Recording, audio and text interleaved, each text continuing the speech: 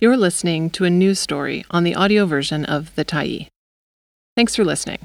The Tyee is a nonprofit newsroom that is funded by our audience. So, if you appreciate this article and you'd like to help us do more, head on over to support.thetyee.ca and become a Tyee builder. You choose the amount to give, and you can cancel anytime. Police and Politics. It's not a good mix, say critics. By Jen St. Denis Josh Kozel, October 10, 2022. The Vancouver Police Union's unprecedented endorsement of a party that has promised to hire more police officers could give a better City Vancouver a boost in the polls, says a political scientist who studies municipal politics. But Stuart Prest says the move sets a dangerous precedent for the civic democratic process, and examples from the United States show that it's not a good idea. Police have a huge amount of authority and power in people's lives, said Prest, a political scientist at Quest University. For democracy to function effectively, those who have that power have to be trusted by all sides of being impartial. Last week, for the first time in their 104-year history, the VPU voiced support for ABC Vancouver mayoral candidate Ken Sim. The union lobbies on behalf of over 1,000 officers in the city. The VPU made their decision after reviewing a public safety questionnaire for mayoral candidates, the various campaign platforms and public safety stances taken by candidates at a VPU-sponsored debate earlier this month. The 5 leading mayoral candidates in the election, current Mayor Kennedy Stewart, Ken Sim, ABC Vancouver, Fred Harding, Nonpartisan Association, Colleen Hardwick, Team for a Livable Vancouver, and Mark Marison, Progress Vancouver, were all in attendance at that debate. The VPU feels safety is a right for everyone. Electing Ken Sim and an ABC majority will ensure that police and other frontline responders will have the resources they need to protect and serve Vancouverites, said Ralph Kaisers, VPU president, in a press release. The union outlined a lack of resources and budget needs as the main reasons they decided to back Sim. The Vancouver Police Department takes up the largest section of the city's budget, roughly 21%, with a total price tag of $367 million. We are extremely honored to have the endorsement of the VPU, and we intend to fully honor our commitments on public safety, mental health, wellness, social and supportive housing, said ABC campaign manager Kareem Alam in an email response to questions from the Tyee. ABC worked extremely hard with health, public health, mental health and public safety experts to develop its platform. Evidence-based, data-driven decision-making is at the core of our approach. ABC Vancouver has run ads on social media that lead with the promise to hire 100 more police officers. But in interviews, Sim has explained the idea is to expand the CAR 87 program, which pairs a police officer with a nurse or psychiatrist. It seems like they're really trying to bridge that left-right divide, said Prest. My sense is that they're trying to put together a basket of issues that will really speak to your moderate Vancouver, which by Canadian standards is quite progressive. Prest said there are plenty of cautionary tales about police getting involved in politics and being perceived as biased. In 2020, several police unions in the United States endorsed President Donald Trump as a law and order candidate.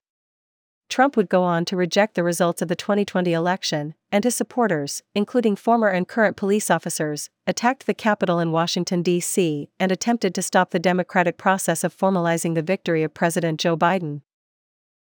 During the Ottawa convoy protests in 2021, evidence that some police officers were openly supporting the protests, and the failure of the city's police department to control the weeks-long protest that shut down the city's downtown, led to a breakdown of trust between city residents and the police service. To restore order, the federal government eventually chose to step in, using the Emergencies Act. Sean Orr, a city council candidate for Vote Socialist, also believes that the VPU are setting a risky precedent for future elections. To put the point bluntly, I just don't think that people with guns should be telling you who to vote for, Orr said. Orr, who was not invited to the VPU debate, was removed from the event after protesting. Ultimately, he believes that more money should be allocated to fund community safety measures like Indigenous-led street teams and street nurses. He also would like to see more funding to address housing and the overdose crisis on the downtown east side. By the police taking 21% of the city budget, they're only ever going to be policing the symptoms, we're never going to be getting at the root causes, or said. Big money in local election. Law and order messaging has become a major focus for right-wing parties and candidates since the COVID-19 pandemic led to more visible homelessness, a rise in some types of crime, and a spike in anti-Asian hate crimes. In the 2020 provincial election, then BC Liberal leader Andrew Wilkinson connected homelessness with rising crime, language that some critics called stigmatizing and divisive. On October 5, Orr called attention to a screening of a documentary called Vancouver is Dying, made by former BC Liberal leader candidate Aaron Gunn. Last year, Gunn was denied the chance to run for the BC Liberal Party after they decided his views on reconciliation, diversity and acceptance would be depicts a city racked by crime, open drug use and homelessness. It features interviews with residents who have experienced violent crime, VPU President Ralph Kaisers and retired officer Curtis Robinson, who complains in the film that police are no longer allowed to do street checks. That practice, where police stop and question someone who is not part of a criminal investigation, now has much stricter provincial guidelines after data showed Black and Indigenous people were overrepresented in police street checks in BC. On social media, Orr drew attention to the presence of the Pacific Prosperity Network at the documentary screening. The PPN, a non-profit organization that backs business-focused political candidates, has heightened concerns that U.S.-style political action committees are coming to BC. The PPN is backed in part by Lululemon founder Chip Wilson, who urged business leaders in August to come together and help fund the organization. On October 6, the PPN was fined $1,000 by Elections BC for not registering as a third-party election advertiser and violating Facebook advertising laws. Orr called on SIM to denounce his donor and backer for being at the event. But in a statement, Alum said the link between Wilson and ABC is tenuous. Wilson donated $1,200 to ABC in 2019, 2020, and 2021. The party has publicly said that the Lululemon founders' values are not aligned with ABC, and Alum said ABC has condemned Pacific Prosperity Network and other third parties that promote misinformation. But Orr said that wasn't good enough. ABC uses a lot of social justice rhetoric and rhetoric around equality, but you can't be both, Orr said. You can't be taking money from Chip Wilson and taking endorsements from the police, but then also talking about how the police are a problem or there needs to be equity. Thanks for stopping by the Tyee today.